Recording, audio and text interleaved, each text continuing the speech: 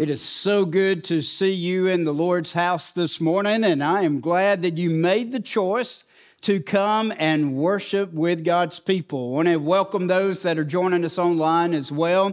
Invite each of you. Let's take our Bibles, go to the New Testament, to the gospel narrative of Matthew chapter 6, and in a few moments, we'll read out of Matthew chapter 6, beginning with verse 25. As you're turning there, a couple of reminders. Our 2024 budget recommendation is out for your review. There's some hard copies placed around. It came out to the church family in email. Our stewardship and personnel team representatives will be in a room right across the way here right after this service. So if you have questions, if you need to know more about something, anything doesn't make sense, is not clear, we invite you to ask questions today or through the week.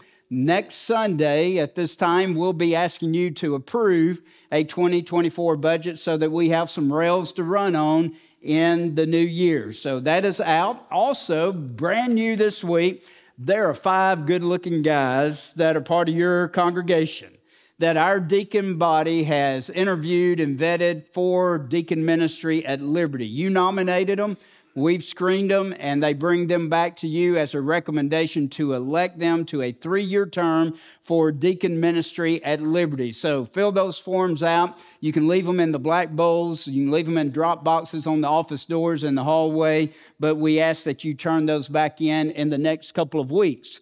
Also, you have ended up a week of prayer for our international missions, and so we're kicking off our focus on Lottie Moon Christmas offering. And if Lottie Moon is not familiar to you, here's your homework. Google Lottie Moon, learn about who she is, as far as who she is as an example of committed sacrificial service, of gladly spending her life to see the gospel advance. And so we have a designated offering named after her because of that life example. This is our offering as Southern Baptists cooperate together in giving so that we can support missionaries that are on the field. As of the end of November, you and I, as Southern Baptists, have 3,515 IMB missionaries that you support. Here's a good fact. We've got 2 of them with us today, but due to security reasons of not wanting to stream online, we're going to bring them up at the end and let you meet 2 of our missionaries who've actually been living in our missionary home since June. And to some of you may be familiar, but you're going to hear their heart and know how they minister, where they serve in Asia, and you're going to understand how we can continue to support them as well. Now, in the Word of God, Matthew chapter 6, find your place there. And as you do, remember as we get ready to read that this is in the context of that great Sermon on the Mount, chapters 5 through 7 in Matthew. In this sermon, Jesus speaks about kingdom character and kingdom conduct. There's a thesis in chapter 5 in verse 20 that Jesus said, unless your righteousness exceed that of the scribes and Pharisees, you will by no means enter the kingdom of heaven. So that makes us stop, pause, and think about what we profess, we believe, and not only what we profess with our lips, but what we live out with our lives. And what Jesus saw in the religious system of his day is there was a lot of religious activity and busyness, but the heart had bad issues. The hearts were cold, the hearts were dark, and he was calling them to a different type of relationship with the Heavenly Father that produced a different heart and a different heartbeat. As Brian kicked off our new series for December on generosity, he did so last week.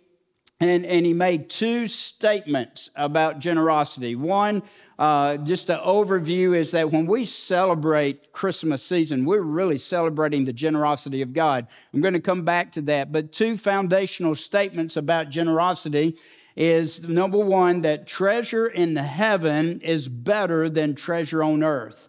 That as we are in Christ and as our hearts have been changed by the power of the gospel, we begin to grow and realize that there's more to life than just what this world has to offer.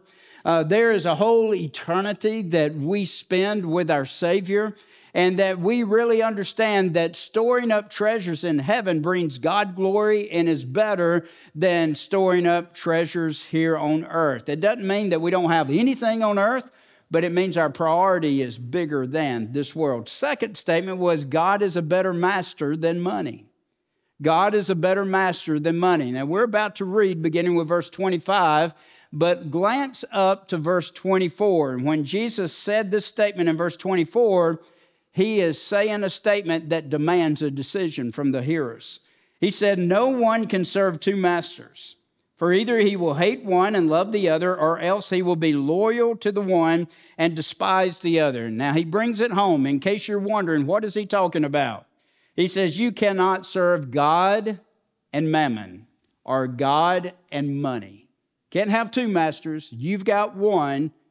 Which master is yours? With that in mind, I want to invite you, if you're able to stand for the reading of God's word, recognizing his word is truth, his word is life-giving, his word is refreshing. As we focus on generosity, a life that God's called us to live, hear the words of our Lord in verse 25. "Therefore I say unto you, do not worry about your life, what you will eat or what you will drink, nor about your body, what you will put on. Is not life more than food, and the body more than clothing? Look at the birds of the air, for they neither sow nor reap nor gather into barns, yet your heavenly Father feeds them." Here's the question: are you not of more value than they? Which of you by worrying can add 1 cubit to his stature? So why do you worry about clothing? Consider the lilies of the field, how they grow. They neither toil nor spin. And yet I say to you that even Solomon in all of his glory was not arrayed like one of these. Now, if God so clothes the grass of the field, which is today is, and tomorrow is thrown into the oven, will he not much more clothe you? O you of little faith. Therefore, do not worry, saying, what shall we eat, or what shall we drink, or what shall we wear? For after these things the Gentiles seek. For your heavenly Father knows that you need all these things. Rather than worry, what do? But seek first the kingdom of God and his righteousness, and all these things will be added to you. Therefore, do not worry about tomorrow, for tomorrow will worry about its own things. Sufficient for the day is its own trouble. Let's pray. Father, we still struggle with this temptation to worry. Help us to have ears to hear, hearts to receive, and desire to walk in obedience by resisting worry and seeking you first in all things. So, Holy Spirit of God, direct our thoughts to the needs in our life so that we can leave this place resisting worry, experiencing greater peace, and putting our trust firmly in the providential care of our Heavenly Father. We pray this prayer in confidence that we have in Christ and in Christ alone. Amen and amen. Thank you. Please be seated. I love the song that we just sang, "My life, my praise, everything I own to Jesus on the manger throne." Again, as we celebrate the Christmas season, really, I don't want you to miss the idea that we're really celebrating, yes, the birth of Jesus, God's Son. We are celebrating that birth narrative out of the gospel narratives, but behind the act of Jesus being born of the Virgin Mary is the heart of our Heavenly Father that is a very, very generous heartbeat. The greatest gift ever known to mankind, to meet the greatest need of all people of all time, is the gift of Jesus Christ. There's not a more generous gift than God giving his only Son for you and I. That one who was born of the Virgin Mary, the one who walked on the face of the earth and lived a perfect life, perfect righteousness, the one who died a criminal's death in our place and took on our penalty of death and shed his blood so that our sin debt could be paid in full. He died, he was buried, and he rose again, and he conquered the grave, and he conquered the bondage of sin, and he conquered the enemy, Satan himself. There is no greater gift than the gift of Jesus Christ. Amen? And so when we think of generosity, we need to remember God determined what generosity looked like through the gift of his own son. Write down two references. One is Romans 8:32. Romans 8:32. Paul just reminds us, he who did not spare his own son, but gave him up for us all, how will he not also with him graciously give us all things? With Christ, give us all things. And he's talking about all things that are for our need, all things for us to know him and have a relationship with him and to be obedient with him. Then 2 Corinthians 8 and verse 9. For you know the grace of our Lord Jesus Christ, that though he was rich, yet he, for your sakes, became poor, that you through his poverty might become rich. As children of God, Paul reminds us in Ephesians chapter 1 that we are to be imitators of God as beloved children.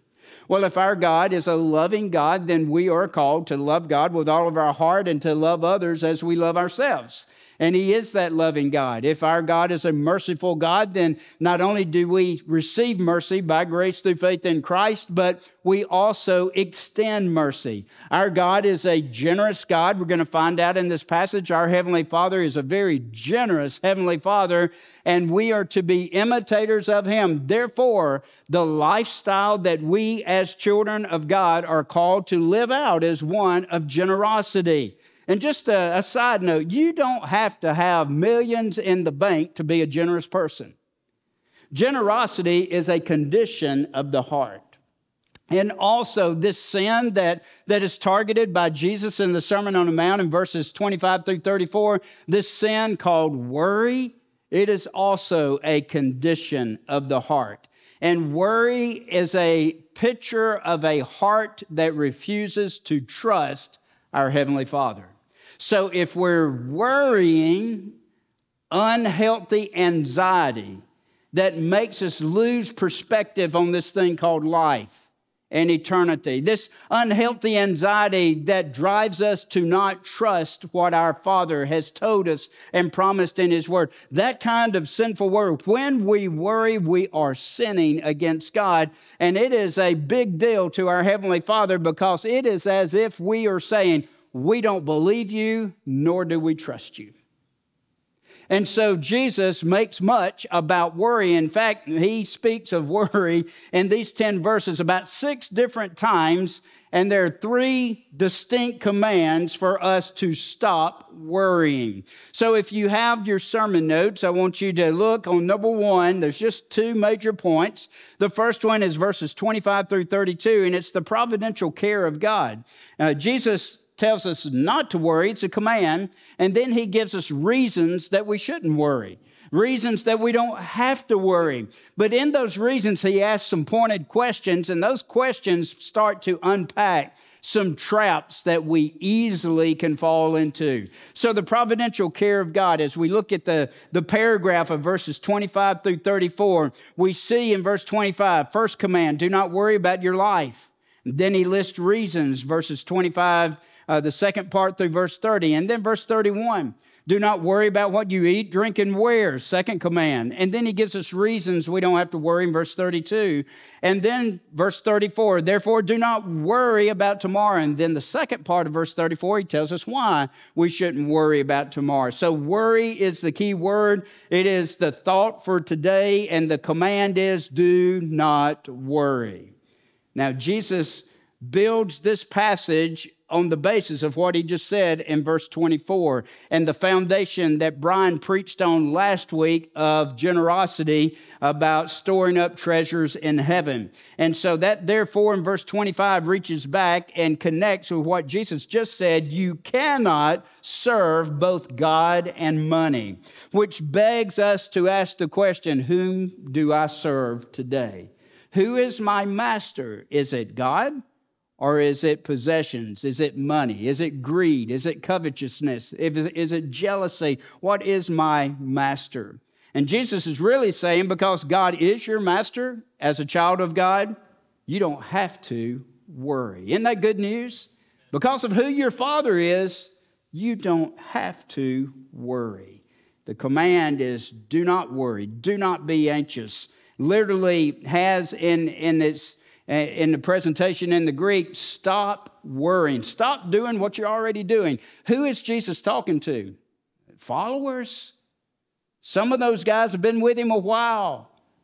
And he says, stop worrying, rather trust your heavenly Father as you commit your life to him. But look at the phrase, do not be anxious or do not worry about your life. You see that phrase, suke in the Greek. That word life encompasses everything about your life. It encompasses your emotional, your physical, your spiritual, your mental capacity. It focuses on the big things in life and the little things in life. And so what Jesus is saying, don't worry about any aspect of your life. You are a child of God, and your heavenly Father is more than sufficient to provide for you. Now, on one hand, we're going to say, amen, easy preaching, but let me tell you, it's hard living when things get stretched. It's hard living when our temptations are to worry. And Jesus begins to unpack what some of those temptations were as he begins with verse 25. Let me just paint a picture about this term worry. Our English term comes from a German term. It means to strangle. What does worry really do to us? Emotional and mental strangulation. It really wastes a lot of our effort and a lot of our time, a lot of our energy. The opposite of this thing called worry is what Paul painted as an example of his testimony in Philippians 4, contentment. Paul's contentment was not in circumstances. Remember, it was in the person of the Lord Jesus Christ. Let's go to verse 25. Jesus asks a question that reveals a temptation or a trap to us. His question to us after he commanded us, do not worry about your life, what you will eat or what you will drink, nor about your body, what you will put on. He asks this question, is not life more than food and the body more than clothing? Here's the trap. The trap is believing that life is not more than these things. That life is just wrapped around these things. That life is all in the here and the now and the temporal. The temptation is to isolate and see it as small when Jesus says, hey, understand, your Father gave you life. Your Father has sustained your life. Your Father is sending Jesus to redeem and rescue your life. Don't worry about your life. Why? Because you are in the care of a heavenly Father who is creator, sustainer, and sufficient for all your needs. And Jesus said there is a temptation, and this day and time, their temptation was greater than our day and time to worry about what we're going to eat, what we're going to drink, and what we're going to put on. What Jesus is not saying is be passive. He's not saying do nothing. He's not saying sit and twiddle your thumbs and wait on this Heavenly Father up in the sky to pour into your lap all these blessings. No, how do we know that? Well, we know that based on what he said as an illustration in verse 26. He said, hey, look at the birds of the air. For they neither sow nor reap nor gather into barns, yet your Heavenly Father does what? He feeds them. Here's the question. Are you not of more value than they? What is the temptation here? Temptation is to doubt the love of God for you. The argument is from lesser to greater. In creation, this Heavenly Father created the birds of the air, from the little sparrows to the big bald eagles and all in between. He created them. They are busy every day that they have life on earth. They're flying, they're looking for food. In my study, at home, on our front porch, there's a window. And on that window, there's a spider that weaves a web. I've just decided to leave it alone. It's a losing battle. But in that web, They're insects and bugs that get tangled up. You know what these birds have figured out? They have figured out that in the morning there is some easy picking food. Because what I hear is the tap on my window. And when I look, it's the birds picking the bugs out of that web. It is a reminder to me as I sit there in my quiet time to, hey, my Father takes care of these birds. And when I hear the first song of the morning start, I'm reminded that his eye is on the sparrow, but his eye is also on me. And Jesus said, hey, look at creation. Consider the lesser part of creation, the birds of the air. They're busy going to find food, but ultimately it's your heavenly Father who provides for them. You are the crown of God's creation. You are the image bearers of God. And you are of greater value than a bird of the air. How much more will this Father provide for you? And he said the reason that we don't have to worry is because God loves you as his child and he knows how to give good gifts. How much does this God love us? Well, John 3:16 is really, really clear in that, right? For God so loved the world, you and I, that he gave his only son, that whosoever believes in him would not perish but have everlasting life. Look at verse 27. Which of you by worrying can add a single cubit or hour to his life, a span of time to his life? The trap here is believing you really have control over something. When you choose to waste the day worrying about what may come, you haven't added anything to your life. Worry will never add a second to your day. Worry will never add an inch to your stature. Worry will not do anything but to subtract from your life. You cannot gain time by worrying. You can waste time by worrying. And the call is to put your trust in a heavenly Father rather than believing that you're in control. And most of the things, let's be honest, most of the things we worry most about, we have no control over. Some of them we do. And we have commands about how to be faithful to God, but a lot of them we don't. You can worry yourself to death, but you can't add to your life through worry. Verses 28 through 30. He picks back up and he says, hey, so why do you worry about clothing? Consider the lilies of the field, literally the wildflowers of the field, how they grow. They neither toil nor spin, and yet I say to you that even Solomon in all of his glory was not arrayed like one of these. Solomon had all the riches of the world. He had royal garbs. He had the dressy clothes. And what Jesus is saying, hey, not even Solomon at his height and all of his riches had clothing that would compare to a wildflower in the field that your Creator has painted and given the magnificent color. And even though they're just here for 2 or 3 days and then they die and the weeds are used for fuel after that, even though they're the least of creation, God has lavished his care upon them, not in a minimum way. I think he's really leaning in onto the generosity of this Creator God, that he has been generous and pouring out beauty over these flowers. And if he would do that for flowers of the field, do you not think that he'll do that for you as his own child? And so Jesus, again, arguing from the lesser to the greater, is saying to us that don't fall into the trap of doubting God's generosity for you. Now, Jesus is not promising that this faithful Father will meet our every greed, but he is promising he will meet our every need as we seek him first. And so Jesus is saying, don't worry, and then he tells us why not to worry. But look at that in verse 30, the last phrase. Oh, you of little what? Faith.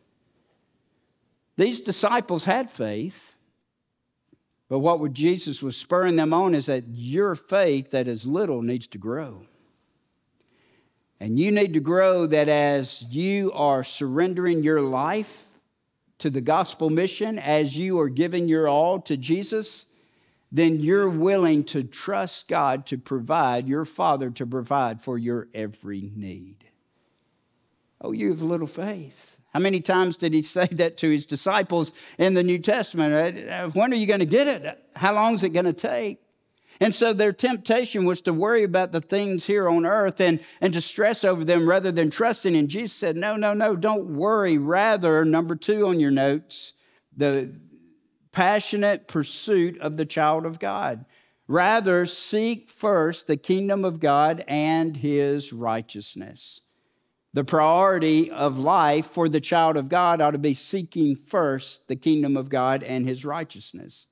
When I use the word priority, I'm using it in the sense of the most important thing. That main thing in our life, that which is preeminent. And Jesus said that main thing, that preeminent thing is to actively pursue of first importance the kingdom of God and his righteousness. What does it look like to actively pursue putting in first importance the kingdom of God? In our daily walk, it might mean I have to figure out how in the world to margin time to spend time in prayer and allow the Word of God to speak to me. It might be getting up earlier in order to grab that time. It might be finding a quiet place at lunch because I leave the house at 3:30 or 4 o'clock and there is no earlier for me, but margining some time at lunch where I can be still and be quiet and listen to God speak and pour my heart out to him. Some of you are night owls. I'm not one of those. I go to sleep when I sit down in the evening. And so you might come home and there might be a margin of time there. But to invest that time, seek first, sacrifice in order to put it first. So when we're seeking something first, we're willing to make sacrifices so that thing can take place. To seek first the kingdom of God and his righteousness means that the center of our thoughts and our desires and our priorities are on Christ and his kingdom. We live in a world of competing interests, and we live in a world with tempting pursuits. But God's word gives us a very clear mandate in Matthew chapter 6. But seek first the kingdom of God and his righteousness. Rather than spending time and energy worrying over the things that we cannot control, God desires that we make the focus of our lives on living in a way that honors him and brings him the greatest glory. The pursuit, the kingdom of God and his righteousness. What is the kingdom of God? Simply put, that is where the Lord reigns. That's God's kingdom is the reign of Jesus, the realm where Jesus' authority is acknowledged and obeyed. The pursuit is doing the will of God now, as well as looking for that final kingdom to come. To be praying, thy kingdom come, thy will be done on earth as it is in heaven. To seek his kingdom and his righteousness. Seeking the righteousness of the kingdom implies obedience to everything that Jesus is preaching in the Sermon on the Mount. Every command that we have in Scripture. To teach the righteousness of God and pursue that. In other words, seek to manifest the kingdom of God in and through your everyday life. To seek the kingdom of God and his righteousness may look like us embracing that attitude of Christ called humility and esteeming others and doing nothing out of selfish ambition or vainglory. To seek first the kingdom of God and his righteousness may look like you and I being broken daily over our sin, remembering that first part of the Sermon on the Mount, blessed are those who mourn, for they shall receive comfort. It may look like you and I not only being broken over our sin, but remaining teachable to the things of God, to learn and be molded by the truth of God's word. It may mean a growing hunger and thirst for the righteousness of God.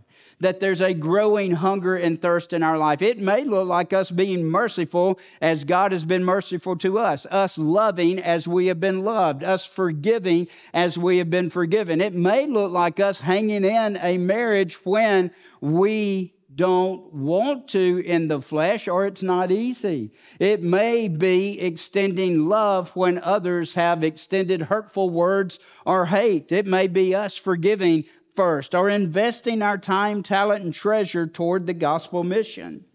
It is the practical outworking of what Matthew 6:10 says when Jesus teaches his disciples, when you pray, your kingdom come, your will be done on earth as it is in heaven. It is the practical living out of Matthew 5:16, where Jesus said, "Let your light shine, that they may see your good works, but glorify your Father who is in heaven." Seeking first the kingdom of God and his righteousness means that you, in your life, as you walk in obedience, are a light in a dark culture. You are salt that preserves what is right and good and true. Your life is distinct among those that you live out. To seek first the kingdom of God and his righteousness means that we grow up as children of God in the measures of a disciple. Is that familiar language? A child who knows God, a student who is living different, a friend that loves differently because of the love of God in us and through us, a helper who gives generously, a messenger who goes boldly, a guide who is showing the way by the way that we live. Making the most of today by seeking first the kingdom of God and his righteousness. Someone said it this way: there are 2 days you should never worry about. Yesterday, it's gone and you can't do anything about it. And tomorrow, it is not here yet. I love the way Mark Twain said it. He said, "I've been through some terrible things in my life, most of which never happened." How many of us are wasting today on things that may never happen tomorrow? We cannot seek first the kingdom of God and his righteousness when we are busy worrying over these things. Jesus said then in verse 34, "Therefore do not worry about tomorrow." It doesn't mean that we're not good stewards. It doesn't mean that we don't plan. It doesn't mean that we do not work for God's glory on a day-to-day basis. But he says, don't let anxiety lead you to that place to where it is unhealthy, to where you lose perspective on who you are and whose you are, and where you start distrusting your Heavenly Father. Rather, let tomorrow worry about its own. This is for my mathematic daughter. Let me give you mathematics of worry. What does worry do to us? Worry divides the mind. Worry multiplies the misery. It subtracts your happiness and joy. And it adds distress. That's what worry does. Jesus said, don't worry. Not once.